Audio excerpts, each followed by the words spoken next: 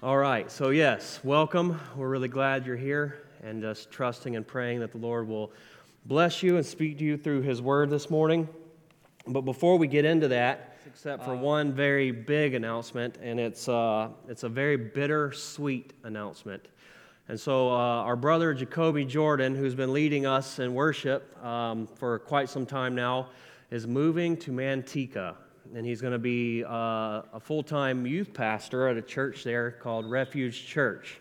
You might say that Jacoby's kind of a big deal, and word got out about his awesomeness, and someone reached out and said they had a real need there, and it was just such a sweet opportunity. And this is the kind of thing that pastors just love to see. You know, you want to see guys get raised up into ministry and see awesome opportunities be afforded to them, and for them to go out and just step into the fullness of what God has called them to do, and to have more and more radical opportunities to serve God and use their gifts. And so as much as we love Jacoby and we'll miss him dearly, deeply, it won't just be an absence of him on the stage here leading us in worship. There will be a real absence just amongst the flock. He's one of those guys that, as he loves to say, he loves to loiter at the local church. And he really understands the deep blessing of being connected with the body of Christ, and he has modeled that, I think, better than most. And so his absence is going to be, felt by us all. But at the same time, we rejoice, we celebrate, and how the Lord is going to be using him in Manteca, and especially amongst that youth group. There's a really tremendous need there for a brother like Jacoby. So we're going to bring him up, and I'm going to pray for him. Brother, we love you very much, and we're going to miss you. But we're excited for you in this next season, so we're going to pray for you, all right? Perfect. Okay. Father God, we love you so much, and we are grateful for brothers and sisters in Christ, for the family of God, and we're grateful for our fellow laborers and co-workers in your great work, God. We thank you that Jacoby has been such a blessing to this church on and off through the years, and has been such a blessing to our church as of late, and just the model that he has set for us, the example that he has set, and the blessing that he has been. Lord, we just can't thank you enough, and we're going to miss him dearly, but at the same time, we're very excited about this opportunity that you are opening up for him. And so we say, praise you, Lord. Praise you and thank you, and may your work be accomplished through our brother here. And so we just pray a special blessing over him, and we just pray that you would fill him fresh with your Spirit, that you would use him mightily, that you would equip him. God, our sufficiency is not in ourselves. It is in you and in your Holy Spirit and your holy word. And so, Father, we just send him out with a blessing, and we thank you, God, for what you will continue to do through him now in this next season of life. And so we praise you, Father, in Jesus' name, amen.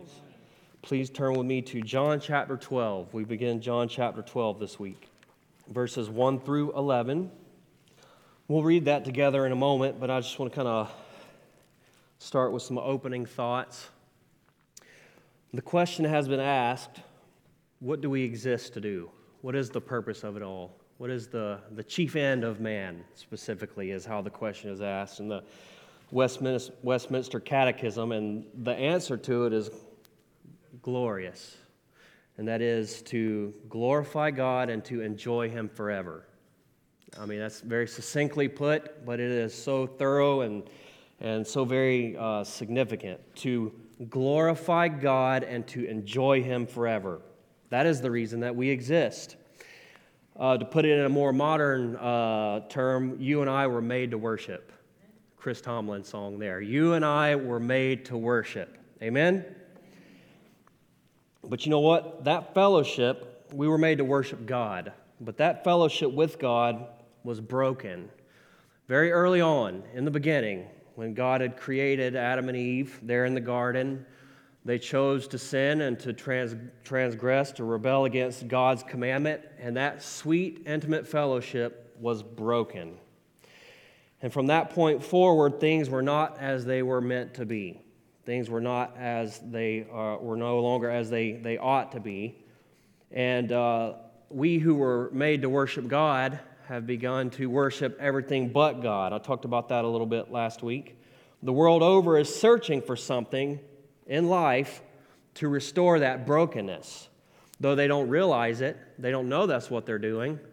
And there are all kinds of ways in which people go about trying to fill that void that only God could fill, that which was broken back in the garden. And that is called idolatry. Again, worshiping something, putting something in the place that only God is meant to fill. Amen? And so we discussed last week that there is a propensity, there is a very strong tendency in the human heart to worship other things, lesser things, to worship idols. Idols of our own making, of our own creating.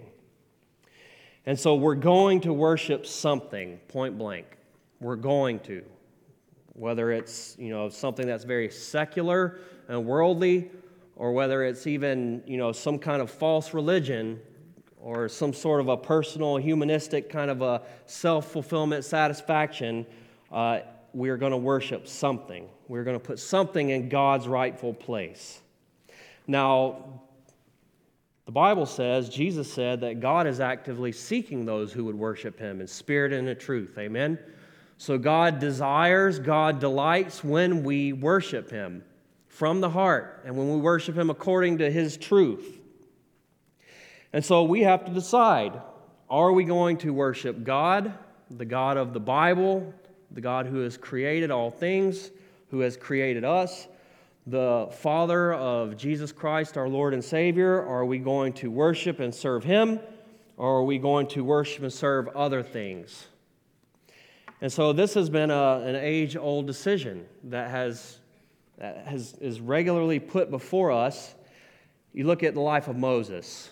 Moses, at the very end of his life, as he's getting ready to die, at the ripe old age of 120 years old, he basically, that whole first generation of Israelites who had wandered through the wilderness, who died, the next generation came up, and they were the ones that were going to go into the promised land. And so Moses had to recap the whole law before them again, and that's what Deuteronomy is. That's what the 5th book of the Old Testament is. It's Moses recapping the law to the next generation that are going to go into the promised land. And in Deuteronomy 30, he says this.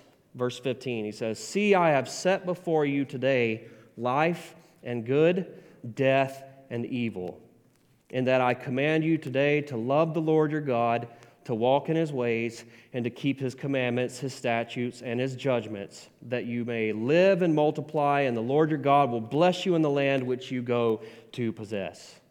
But if your heart turns away so that you do not hear, and you're drawn away, and you worship other gods and serve them, I announce today that you shall surely perish." And so he says, choose life. Amen? Choose. The choice is yours. It is set before you this day. Who will you worship? Who will you serve? Will you choose life, or will you choose death?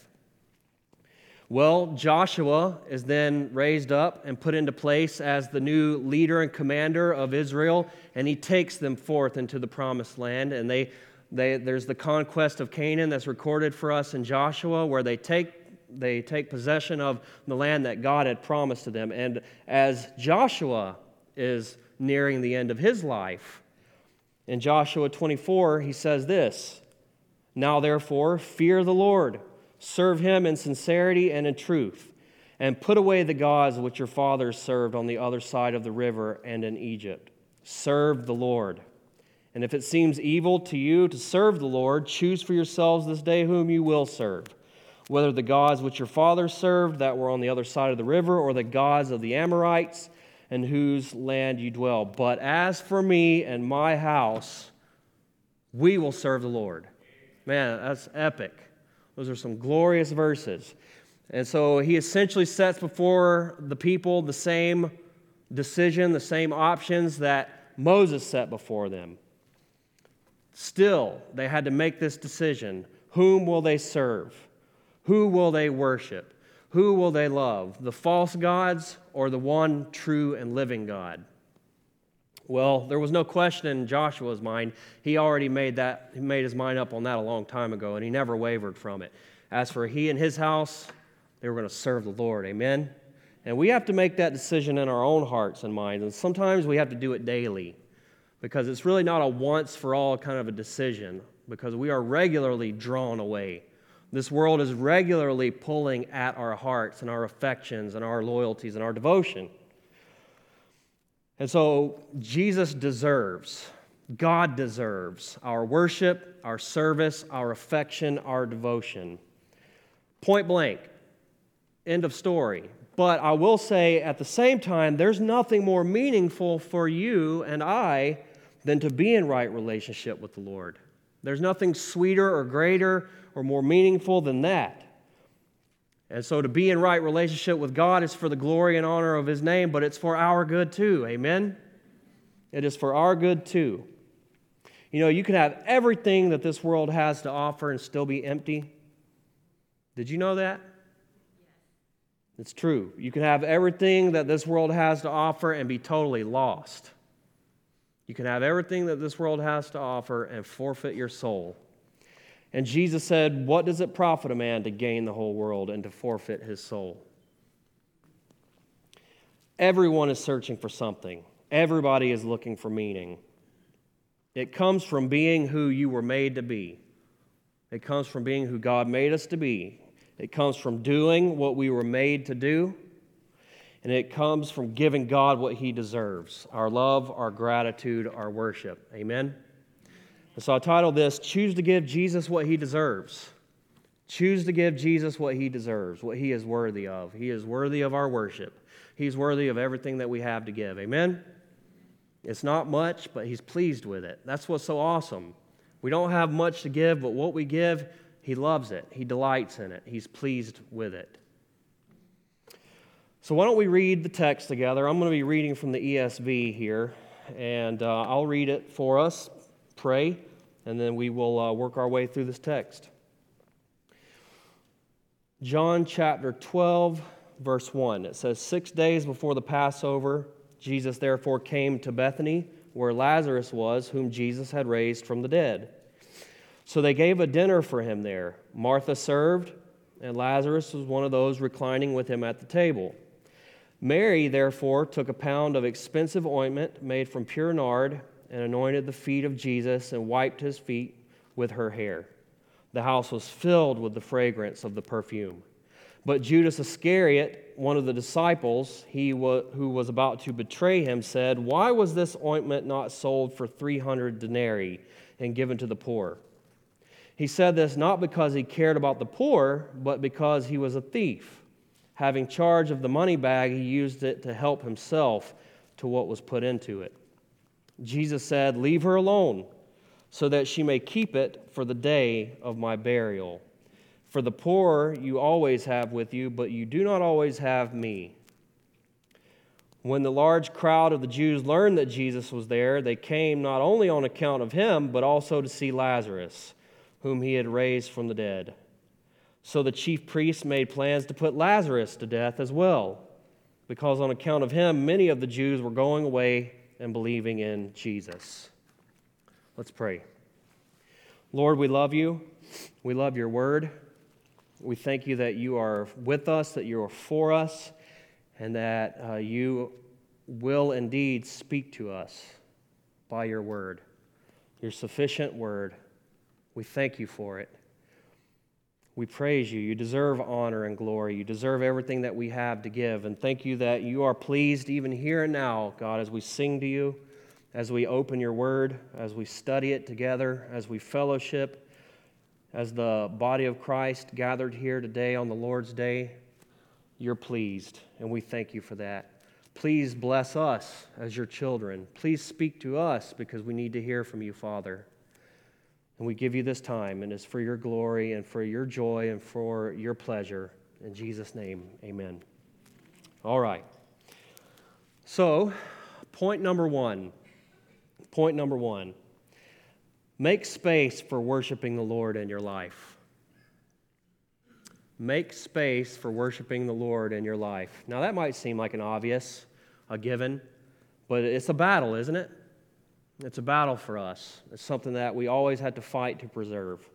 Well, verses 1 and 2, I'll read them again. It says, "Then 6 days before the Passover, Jesus came to Bethany, where Lazarus was, who had been dead, whom he had raised from the dead. There they made him a supper, and Martha served, but Lazarus was one of those who sat at the table with him." So we're told here that this is 6 days before the Passover. So we are in the last week of Jesus' life.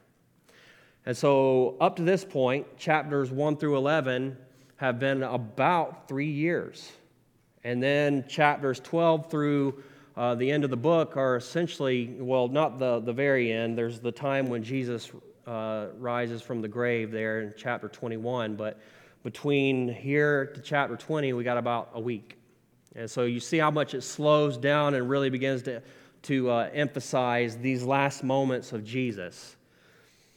And so this is what is sometimes referred to as the Passion Week. It's the beginning of the Passion Week. And Jesus returns to Bethany. Now, Jesus had just been to Bethany. This is about 2 miles away from Jerusalem. And there was a lot of hostility there. They had already planned that they were going to kill Jesus. So Jesus really wasn't trying to stay in that area. And he had gone away to a place of obscurity somewhere in the city of Ephraim. And he has now returned. And this is going to be his last Sabbath. Jesus has celebrated all of these Sabbath days throughout most of his life, all of his life, and now here, this is the last Sabbath before he was to give his life for the world. And this account can also be found in Matthew 26 and Mark 14, and there are some details there that we don't have in John, so I'm going to kind of put this together so we can get the full picture of what's going on. And what we're told in those accounts that we're not told here is that this is actually not taking place in the house of Lazarus. Did you know that? Now, you would assume that this was back in the house of Lazarus and Mary and Martha, wouldn't you? But it's not. We're told that they are in the house of Simon, who had been a leper. Now, this is not the same Simon the Pharisee of Luke chapter 6, either Luke 6 or 7. That was a Pharisee. That's a different story at a different time. So we don't want to confuse those. And it was a different woman. It's not the same woman. And so here we are in Simon the leper's house. Now we can surmise that he was healed of his leprosy because John doesn't say that, but we know he wouldn't be having this feast in his home. He wouldn't be having all these people present if he were in fact a leper. So undoubtedly Jesus had cured him from his leprosy, and I could do a whole message on that alone. But we're also told that Lazarus is at the table. Now, this is quite the company, if we stop and think about it. It's pretty amazing, isn't it? You got Jesus, his disciples. You got this guy, Simon, who was a leper, who had been healed of his leprosy. And then you have this other guy sitting at the table who had been dead for 4 days and buried. And then Jesus brings him back from the grave. And here they are sitting at a table enjoying fellowship together. Man, the conversation that must have been taking place there. It's amazing. And this wasn't any regular dinner. You know, this would have been a pretty elaborate kind of a feast setting here. As I said, it's leading up to the Passover, so already, undoubtedly, there are a lot of pilgrims that are making their way into Israel, and so undoubtedly the excitement is already setting in. The festivities are already setting in, and here we are. And we've looked at this before, but I want to give you a look at kind of what the setting would have looked more like. We have an image. I don't have my pointer. I keep forgetting that. But that's a triclinium. I'm sure we've all seen the picture of the Last Supper, right? Where they're all standing along one table. That's not what it would have looked like. It would have looked like this. And so they're sitting very low to the ground, and you see how they're kind of propped up on their elbows? That's kind of the idea. Whenever we're told that they are reclining at the table, that's what is meant. I've always wondered, how in the world do they recline at the table? And so that's what it is, to recline at the table, and they would be sitting on a cushion. And so you can see this guy right here closest to us. His feet are kind of behind him, and he's sitting on a cushion there. And that is also how, in the accounts where Jesus would either wash his disciples' feet, or what we're seeing today where Mary anoints the feet of Jesus, that's how that would work, because they're sitting low to the ground on a cushion and their feet are actually out behind them. And so that really unlocks this picture for us quite well as we consider what this would have looked like. And so that's essentially the way it would have gone down. Does that make sense? Does that help us to kind of like see the setting here? Okay, thank you. That's good. And so there's, various dynamics at play in the story here. We're told that Martha is serving the Lord undoubtedly, fervently. It's quite the gathering there. Be at least 15 people sitting at the table, right? And so there's quite a lot of activity going on, and Martha is serving, and then you have Lazarus and Simon sitting there fellowshipping with Jesus. Our Lord just loved a dinner table fellowship. You know that? He really did. And then you have Mary who comes out and just pours this lavish and costly devotion out on Jesus. And so this is just such a sweet little setting here. And truly it was a place that was set for the honor and worship of our Lord, a setting that was put there so that gratitude could be given. We're told that it was a dinner that was in honor of the Lord. And so they set this whole thing up so that Jesus could receive honor and gratitude and glory and worship. Amen? And so I just have to ask in our own lives, do we do that? Do we make a place to honor the Lord in our lives daily? Not to over-spiritualize this, but I think that we can make that connection, Obviously, we can't do the same thing that they did, as cool as that is, but we can carve out time every day to just stop and to focus our minds on the things of God, to read His Word, to pray, and that's just one way in which we carve out time and space to honor the Lord. And I think that's probably one of the most important things for us is just, I like to first thing in the morning. That's how I like to how and when and where I like to meet with the Lord. And once my daughters get up, it's over with. That ship has sailed. And so I have to get up early, and man, it's sweet. And so right now I'm reading through Acts and 2 Corinthians, just depending, and kind of moving through both of those. And we all need that as Christians. We have to have a time and a place where we like to retreat, to go to, and carve out some time to give the Lord the honor that He deserves. The Bible talks about giving Him the first fruits of our increase. Well, I see the first part of my day as first fruits, right? Giving Him the best. That's when I'm at my best. My brain is sharper. There's less distractions of the day that are weighing on me. And so I like to honor the Lord in that way. But really, it should be a lifestyle.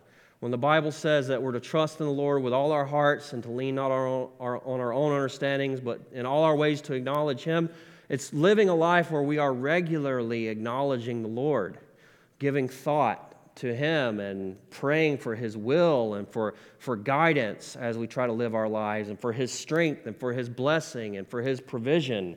That's living a life that honors the Lord. Worship it's not less than gathering together and singing to Him, but it is so much more than that, right? And it's living a life that is mindful towards God and the things of God. And we have to be very cautious, very careful. In fact, we have to fight for prioritizing giving the Lord this time. When we come together on the Lord's Day, that's what we call this. This is the Lord's Day, Sunday. It's the day set aside that the church comes together to honor the Lord corporately. This is what we're doing right now. This is a time and a place set aside so that we can corporately honor Jesus and give Him glory. Amen? And so is that a priority for you? Is that something that you fight for your life to be there every week, to give Him the glory that is due His name? I realize things happen. Life happens, sickness happens, we have to travel. But, those things aside, is that something that we take very seriously because the Lord is worthy of it? Because the Lord is worthy of it.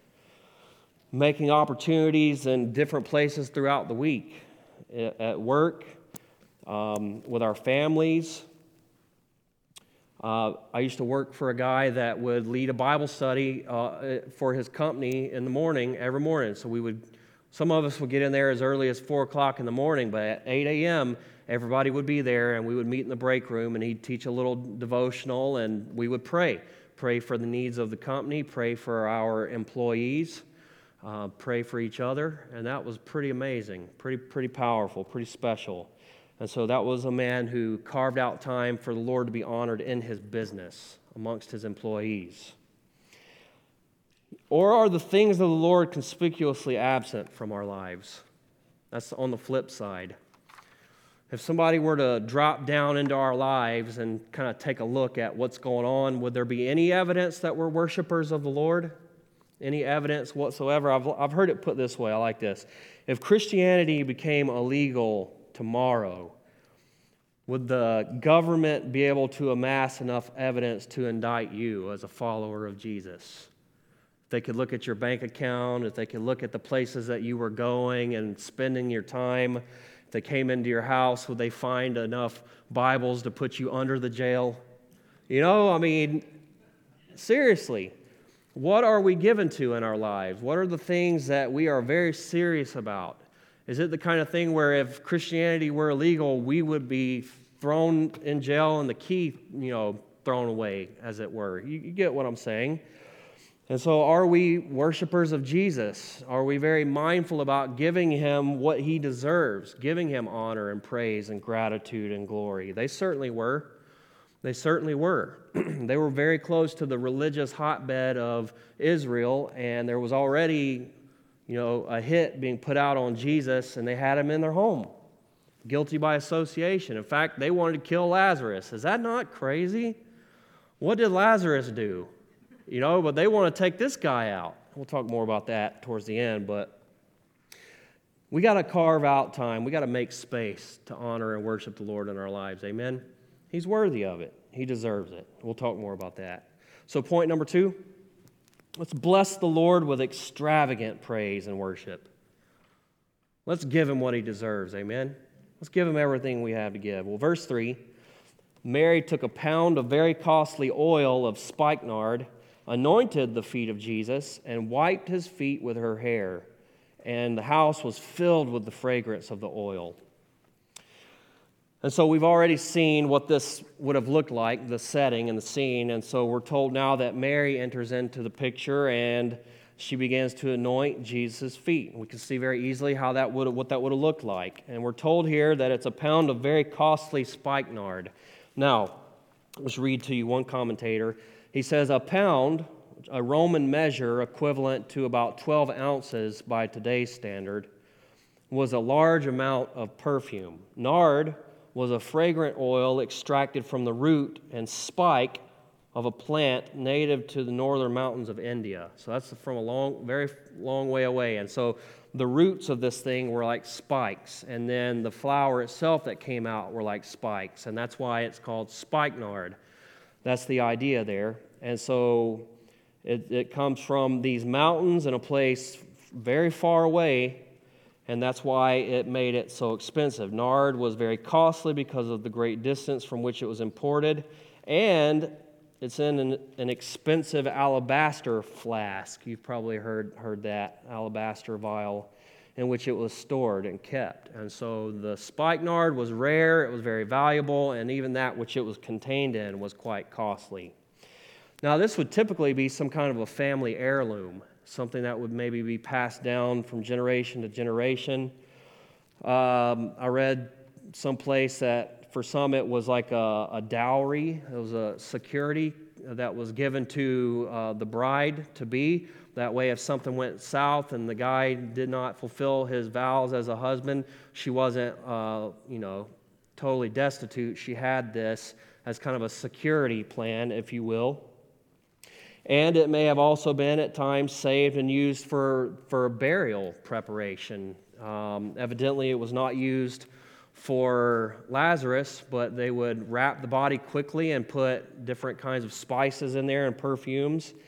And so this was a very special, perfume. Now, Mark 14 tells us that she broke the flask. Now, I love that. She didn't just kind of unscrew the lid and pour some out. I mean, she broke it. She broke it. That was it. Nothing could be salvaged. It couldn't be, just a dab will do, right? It wasn't that. It was broken. And so I think this kind of speaks of no reservations. No reservations for us. We're not just going to give Jesus a little bit. Jesus, you can have this little corner of my life. You can have, whatever. No, I'm giving it all to you. I'm pouring it all out. It's extravagant praise and worship. I'm giving it all to you, Jesus. You're worthy of it all. I'm not going to give you the leftovers. Mark 14 and Matthew 26 also tells us that she didn't just pour it out on his feet, she also poured it on his head. She poured it on his head. Now, this is abundance. This is lavish. I mean, this is amazing worship that she would do such a thing. And I love that. And that's what counts in God's economy. That's what counts in God's economy. I love the story in 2 Samuel 24. David is going to purchase some land where he's going to sacrifice to the Lord. Maybe you know the story. And the guy who owns the land says, look, you're going to sacrifice to the Lord. Let me just give you the land. And David refuses that. He says, no, I'm going to buy the land. He says this, nor will I offer burnt offerings to the Lord my God with that which cost me nothing. He said, I insist on paying for this. I'm not going to give to the Lord on that which cost me nothing. I insist that my worship comes at a cost to myself. I love that. Isn't that amazing? It was not cheap worship. And of course, we know the story in Mark 12 of the little widow that gave 2 mites. It was like a fraction of a penny. And Jesus was watching this as people were coming in and giving in the treasury of the temple, and they were giving a lot. But this lady gave just a tiny little bit, but she gave out of her poverty. And Jesus said that she gave more than everybody in here because she gave out of her poverty. It came at a great cost to her. And so it's lavish, it's sacrificial, it costs us something. Radical sacrifice. And you know what? Radical sacrifice stems from the conviction that Jesus is worthy. Is Jesus worthy? Is Jesus worthy? I think when we first come to faith in Christ, a lot of times it's very there's just this, just right here in front of us, there are the immediate realities. I need help. I'm broken. I'm in danger of hell. I know that there's more to life than just dying, right? And so there's this help me, save me. And that's kind of the beginning of our relationship with Jesus. But as time goes on and we get to know Him and grow in our love for Him, I think it begins to develop more into Jesus is worthy. He's glorious. He's beautiful. He deserves everything that I have to offer. And He must be glorified. He must be worshiped. His name must be hallowed in my life and in the life of others, right? You come to this place where you know that Jesus is absolutely worthy and He must receive the glory due His name. A really awesome story I've told a number of times over the years, but it's a story of some missionaries, the Moravian missionary movement, and these couple of missionary guys had learned of an island where there were thousands of slaves on the island, and they had not heard the gospel. And as the story goes, as far as I can tell, it's a true story. The slave owner said that the gospel never would come on this island. He hated God, he hated Jesus. Well, these 2 young men, trying to figure out how in the world they were going to get on this island, decided to sell themselves into slavery. That's how they were going to get on the island with the gospel message. And so they sold themselves into slavery, and they used the proceeds that they got to fund their trip to the island. And as they were sailing off, their family, they were on the shore thinking, this is crazy, what are you doing? Weeping. The last thing they yelled out as they sailed away was, worthy is the Lamb to receive the reward of His suffering. Worthy is the Lamb to receive the reward of His suffering. Now, just that phrase alone is incredible. After everything that Jesus has done, after the price that He paid, after the cup of suffering that He drank for us, after He has loved us at our lowest when we were still enemies, He is worthy to receive His reward. And what is His reward? The amazing thing, it's us. We are His reward. And to give Him the honor and the worship that is due His name because He is Savior. Amen? He alone is Savior. And so giving Him praise and glory and worship and adoration is His reward. And these missionaries said that He must receive His reward, even if it means our lives, even if we have to give our lives to that end. Now that's incredible. That's deep, profound worship and service. Now we may never have to make a decision like that. And sometimes I think we wonder, would we do that if given the opportunity? Would we lay our lives down? Well, I think that the Bible gives us a way to really test that theory, and that is, if you're faithful in a little, you'll be faithful in a lot.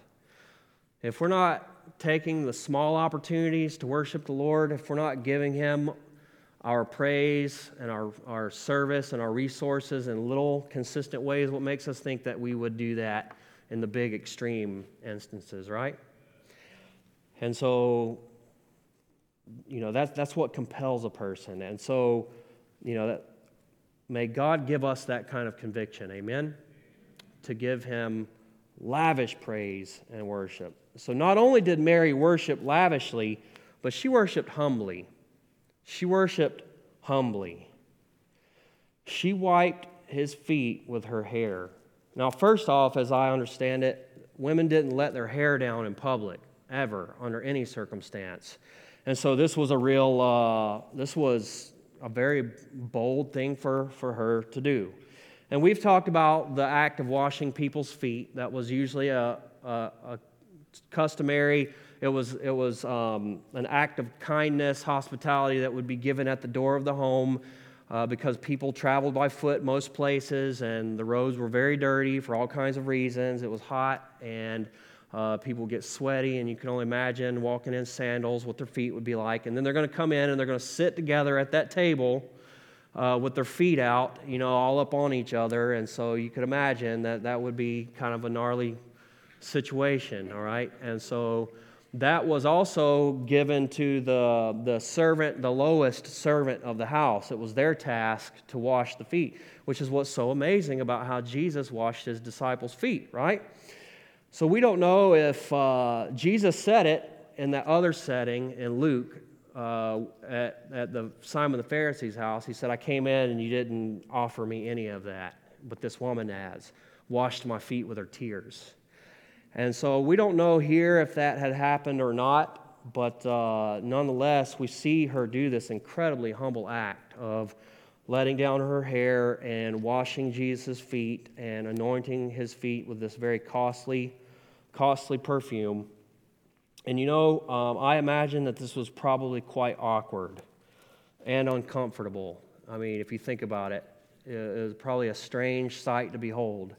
Everybody's sitting here just kicking it, having a good time, and then this kind of happens, and I imagine you could hear a pin drop. And she was not deterred by that. She was going to give honor to the Lord. She was going to serve Him lavishly, sacrificially, and humbly. Do we ever feel too awkward or uncomfortable to boldly worship? Again, in 2 Samuel chapter 6, when they recover the Ark of the Covenant, they were celebrating, and David was out there. He was dancing with all of his might, dancing furiously, and his wife was watching from the house, and she despised him in her heart. She could not believe that he would do such a thing, and she mocked him when he came home. And, about the king basically behaving in such a way, abandoning the dignified role of the king, as it were, to worship God like that. And his response was essentially, you haven't seen anything yet. You thought that was bad. It's going to get worse. Like, I'm going to worship the Lord with everything that I've got. And I love that. And I think about worshiping. I can just speak to my own experience. Sometimes I'll be, worshiping in the back there. People are coming in, and I'm singing and praising. And then as someone starts to get closer to me, maybe the decibels drop a little bit, and then they pass by. And then I'm singing again really loud, and I'm like, what is up with that, And so, no, sir. I'm gonna sing loud and proud for Jesus. It doesn't matter if anyone's standing in the immediate vicinity or not, And so, do we worship humbly, sacrificially, lavishly, boldly? And then John notes that the house was filled with with the fragrance of the perfume. And I love that. There's something about the sense of smell. I read an article about this years ago. With our senses, there's something about the sense of smell above all other senses that, like, you could smell something that maybe you haven't smelled in like 30 years, and it just comes right back to you, and it's like you were in that scene, in that moment. And I suspect in some way that's what happened with John here. He remembers. He remembers the aroma like it was yesterday, the fragrance in the room from this awesome act of worship there. And you know, the Bible uses that kind of language too about us, about our lives.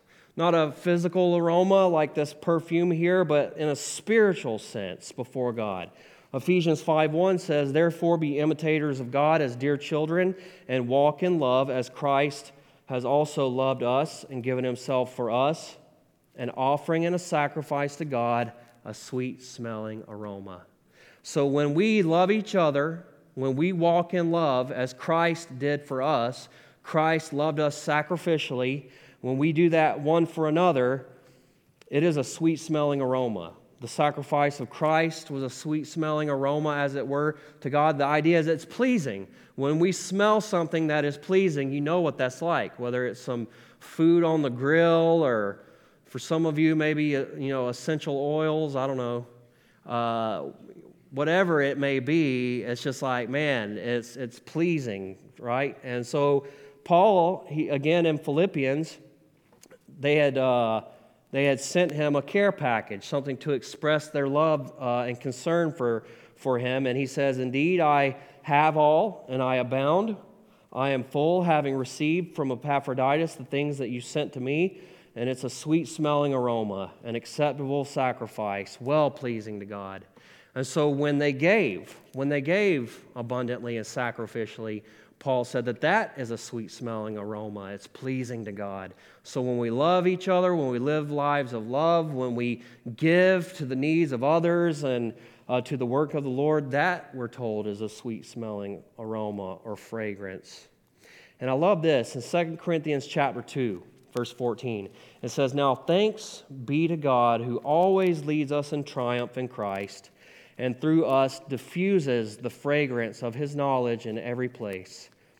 For we are to God the fragrance of Christ among those who are being saved and among those who are perishing." And so our lives are to be aromatic, as it were. It is to be a fragrance that is diffused. It's to bring pleasure to God, and really it's to be the fragrance, the aroma of Christ to others. To some, it's a very pleasing fragrance. We're told that it's a fragrance that leads to life. But to others, it's a reminder that they are separated from God, that they are outside of his goodness and grace, and it's the aroma of death, Paul goes on to say. But may our lives be, may our worship be a pleasing fragrance to God. Amen? All right, well, let's keep moving. Number 3, don't let hypocrisy and self-seeking prohibit worship. Don't let hypocrisy and self-seeking prohibit worship. Verse 4, "But one of his disciples, Judas Iscariot, Simon's son, who would betray him, said, 'Why was this fragrant oil not sold for 300 denarii and given to the poor?' This he said, not that he cared for the poor, but because he was a thief and had the money box, and he used to take what was put in it." So at this point, Judas speaks up and raises what might be a reasonable concern, honestly, if we were in that same setting. And I teased with some people and said that I was going to name this passage "The Frugalness of Judas." But that's not really the point here, obviously. Now the question is asked, why this unnecessary extravagance? Doesn't this seem a little excessive? And so we see it as this glorious act of worship, but not Judas. He saw it as pointless, unnecessary, excessive. And you know what? If we were sitting there, we might be tempted to say or think the same thing. Now, we're told that this was about a year's wage, 300 denarii. A denarii would be 1 day for a laborer. And so minus Sabbath days and festivals there in Israel, this would come out to about a year's wage. And so, a conservative estimate, let's just say $15 an hour minimum wage, that's going to be about $30,000 at the end of the year. So imagine taking a bottle of perfume worth $30,000 and busting it and pouring it out on Jesus' feet and all over his head, as it were. That is shocking. People probably were struck by the sheer cost of such an act. And they were charitable people. They were charitable. And the Passover was approaching, and that is what they would do, especially during the Passover time, was exercise even more charity than they would normally. But John clarifies for us that that's not what was really going on with Judas. His motives were actually quite sinister. We're told that Judas would regularly pilfer from the money and spend it on himself. That's amazing to me. He had the appearance of caring, but was actually self-seeking. I mean, hear me on this. He had the appearance of caring, but he was actually self-seeking. Worship, man, it can be deceptive. We got to check our hearts. We have to guard our hearts because we can be deceived about what we're actually doing when we think that we are worshiping. We can be very critical of others and be very self-righteous in our worship. This was an awesome opportunity for Judas to sit there and just praise and glorify Jesus and just to share in this experience. But no, instead he was being cynical and critical. And man, we can do that. It's so easy to do that. I remember years ago, man, I just started getting into really dressing up for church. And I was at a church where you could do that. It didn't really matter. You could dress up or not. And so I was wearing my, three-piece suit. Anyways, I don't want to ham that up too much. But anyways, and there was this guy, he was a pastor, and he was just very, just energetic all over the place, bouncing around, very youthful, and I don't know. I just had this weird thing in my heart with this guy. I don't know if anybody can relate with that, but for whatever reason, it just seemed like there was no end to the goofiness or something with this guy. I don't know what it was, but I just remember one day during worship, he was up on stage playing this drum and just leaping up in the air and praising God, and I was just out there looking very holy, foaming out the mouth, looking at that guy like, what is that guy's deal? And then it was like, man, what's wrong with you, Rob? This guy is worshiping with all his heart, and here you are looking good and just hating. And you ain't worshiping the Lord, and, we got to watch out for that kind of stuff. There are all kinds of distractions that abound that cause us, we're saying the words, but there's something else going on in here. There's something else going on in here. And Judas allowed that, his hypocrisy and self-righteousness, to rob him of this opportunity. We can make worship all about us. What are we getting from it? How does it make me feel? That is all bad. That is all bad. And so is Jesus being glorified? Are we giving him honor and praise?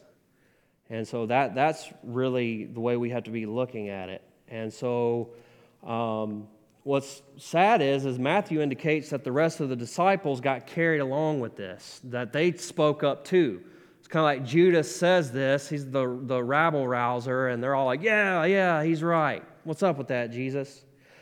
And we have to be careful how we influence other people. Are we influencing people to worship heartily, to give the Lord what he deserves, or vice versa?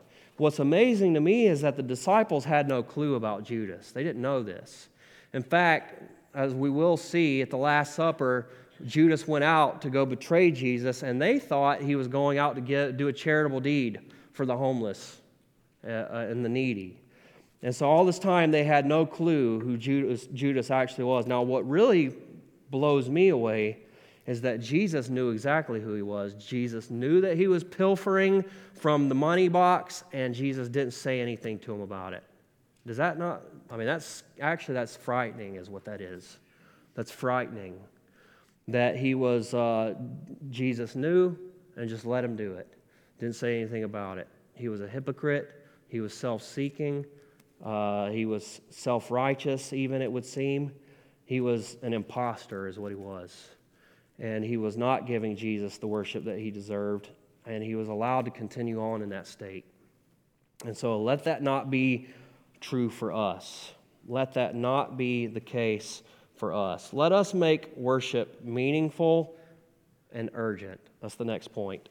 Let us make worship meaningful and urgent. Verse 7, Jesus said, "Let her alone. She has kept this for the day of my burial.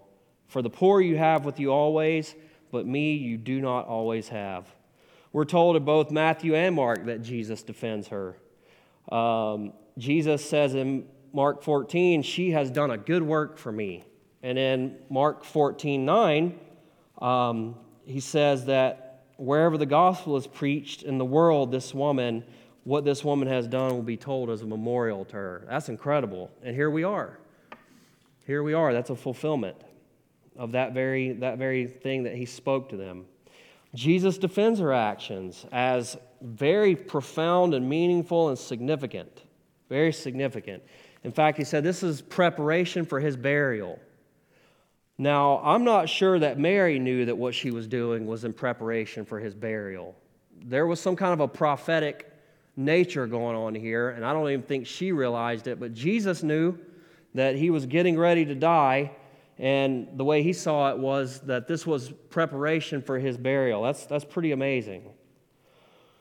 You know, what's getting ready to happen immediately after this? The triumphal entry. And throughout the Bible, throughout biblical history, they would anoint kings with oil as a symbol of them being raised up by God and anointed by God's Spirit. Undoubtedly, there's some significance even in that. But you know what? I am sure of this. Whether she knew all this or not, this was not an empty and insincere act. We just look at Luke 7, the story of the woman who did the same thing. She poured out this oil on Jesus and worshiped him there, and Jesus told Simon the Pharisee that this woman has been forgiven much, therefore she what? She loved much. So it was an act of love. It was an act of love being poured out there on Jesus. And Jesus commended her for it. Jesus commended her for that. She gave the very best that she had to give. The very best.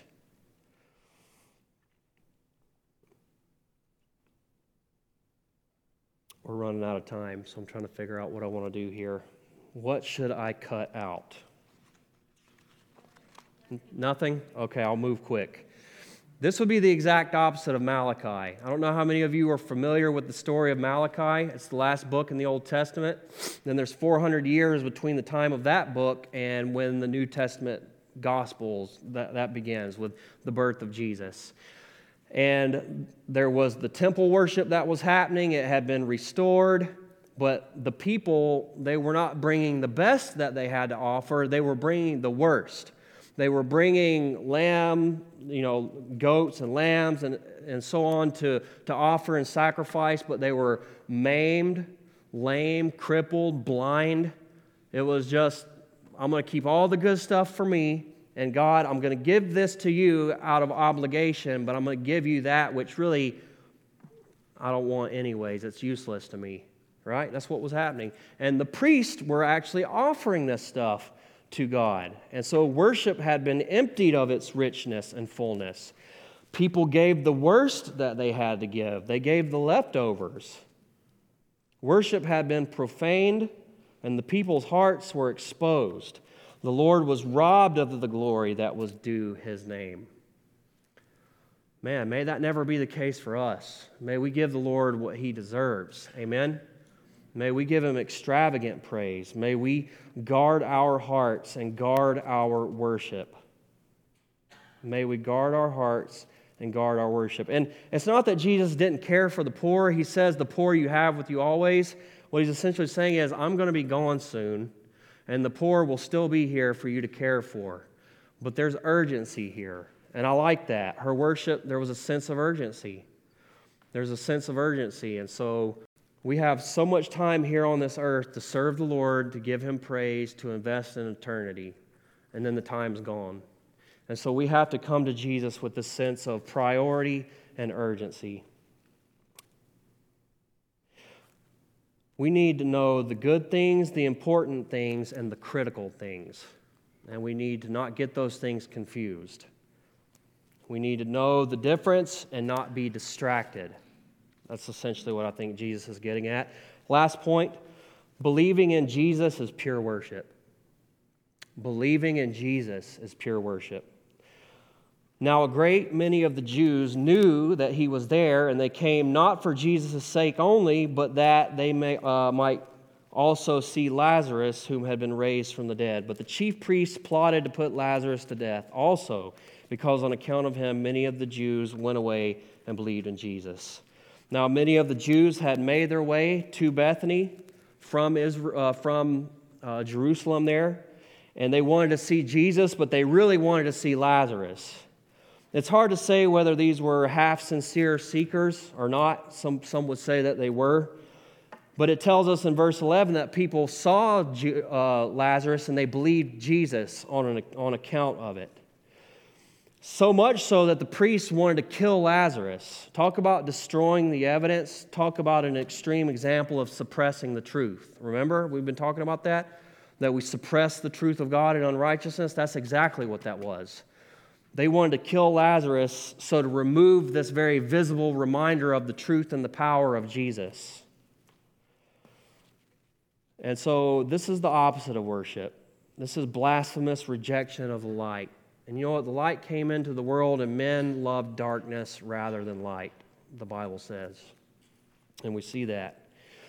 But you know what? Nothing glorifies Jesus like believing and trusting him. Jesus said that if you believe him, then you also believe the one who sent him. So I implore you, believe Jesus, be saved. If you don't know him, just surrender. Surrender. What are you fighting for? What are you clinging to? What are you putting your hope in? Stop. Turn from it. Abandon that. Abandon those false idols and turn to the true and living God. The Savior who loved us and gave himself for us as a payment for our sins. King Jesus. He lived perfect obedience to God's law, and then he died a sinner's death in our place. He obeyed God's law for us, and he absorbed God's wrath that was intended for us in love, so that we would receive his forgiveness and his salvation, so that we would be children of God. If you haven't believed him, believe him. That's the beginning. That's the beginning of worship. That is taking God at his word and saying, yes, Lord, I believe you. That is worship. I hope you know that. When you believe Jesus, when you believe his promises, when you trust him, you are worshiping him. May he receive the reward for his suffering. Give him the glory due his name. Give him worship. Bow the knee to your Maker. May he be your Savior. And you know what? This applies to us believers. When you choose to believe the promises of Jesus every day, when you choose to obey Jesus in your life, that is worship. That is giving him glory. When you doubt him, when you doubt his goodness, when you doubt his grace and his provision and his ability to lead you and to guide you and to strengthen you, when you doubt those things, that is not worship. But when you believe Jesus and say, I know that my Redeemer lives and that he's for me and that he's with me, that he will provide for my needs according to his riches and grace, that he will see me through to the very end, that he will get me past this struggle that I cannot seem to have victory over. When you believe him, when you believe his word, that is worship, my friends. That is worship. And believing him is true and pure worship. So let's give him the worship and the glory due his name. Amen? All right, let me pray. Jacoby's going to come up and close us with a song. Father, we praise you. We give you glory. We give you honor. We give you our trust. We want to pour out our hearts before you afresh today as we remember the glories of Calvary, the agonies and the sufferings of our Savior, and his resurrection where he overcame sin, the grave, Satan, and you've given us brand new life through the power of the Holy Spirit. You've given us a brand new heart, and we praise you for that. Lord, we want to give you everything that we have and then some, because you're worthy of everything that we have, and may we not give you anything less. Praise you. We love you. We thank you. In Jesus' name, amen.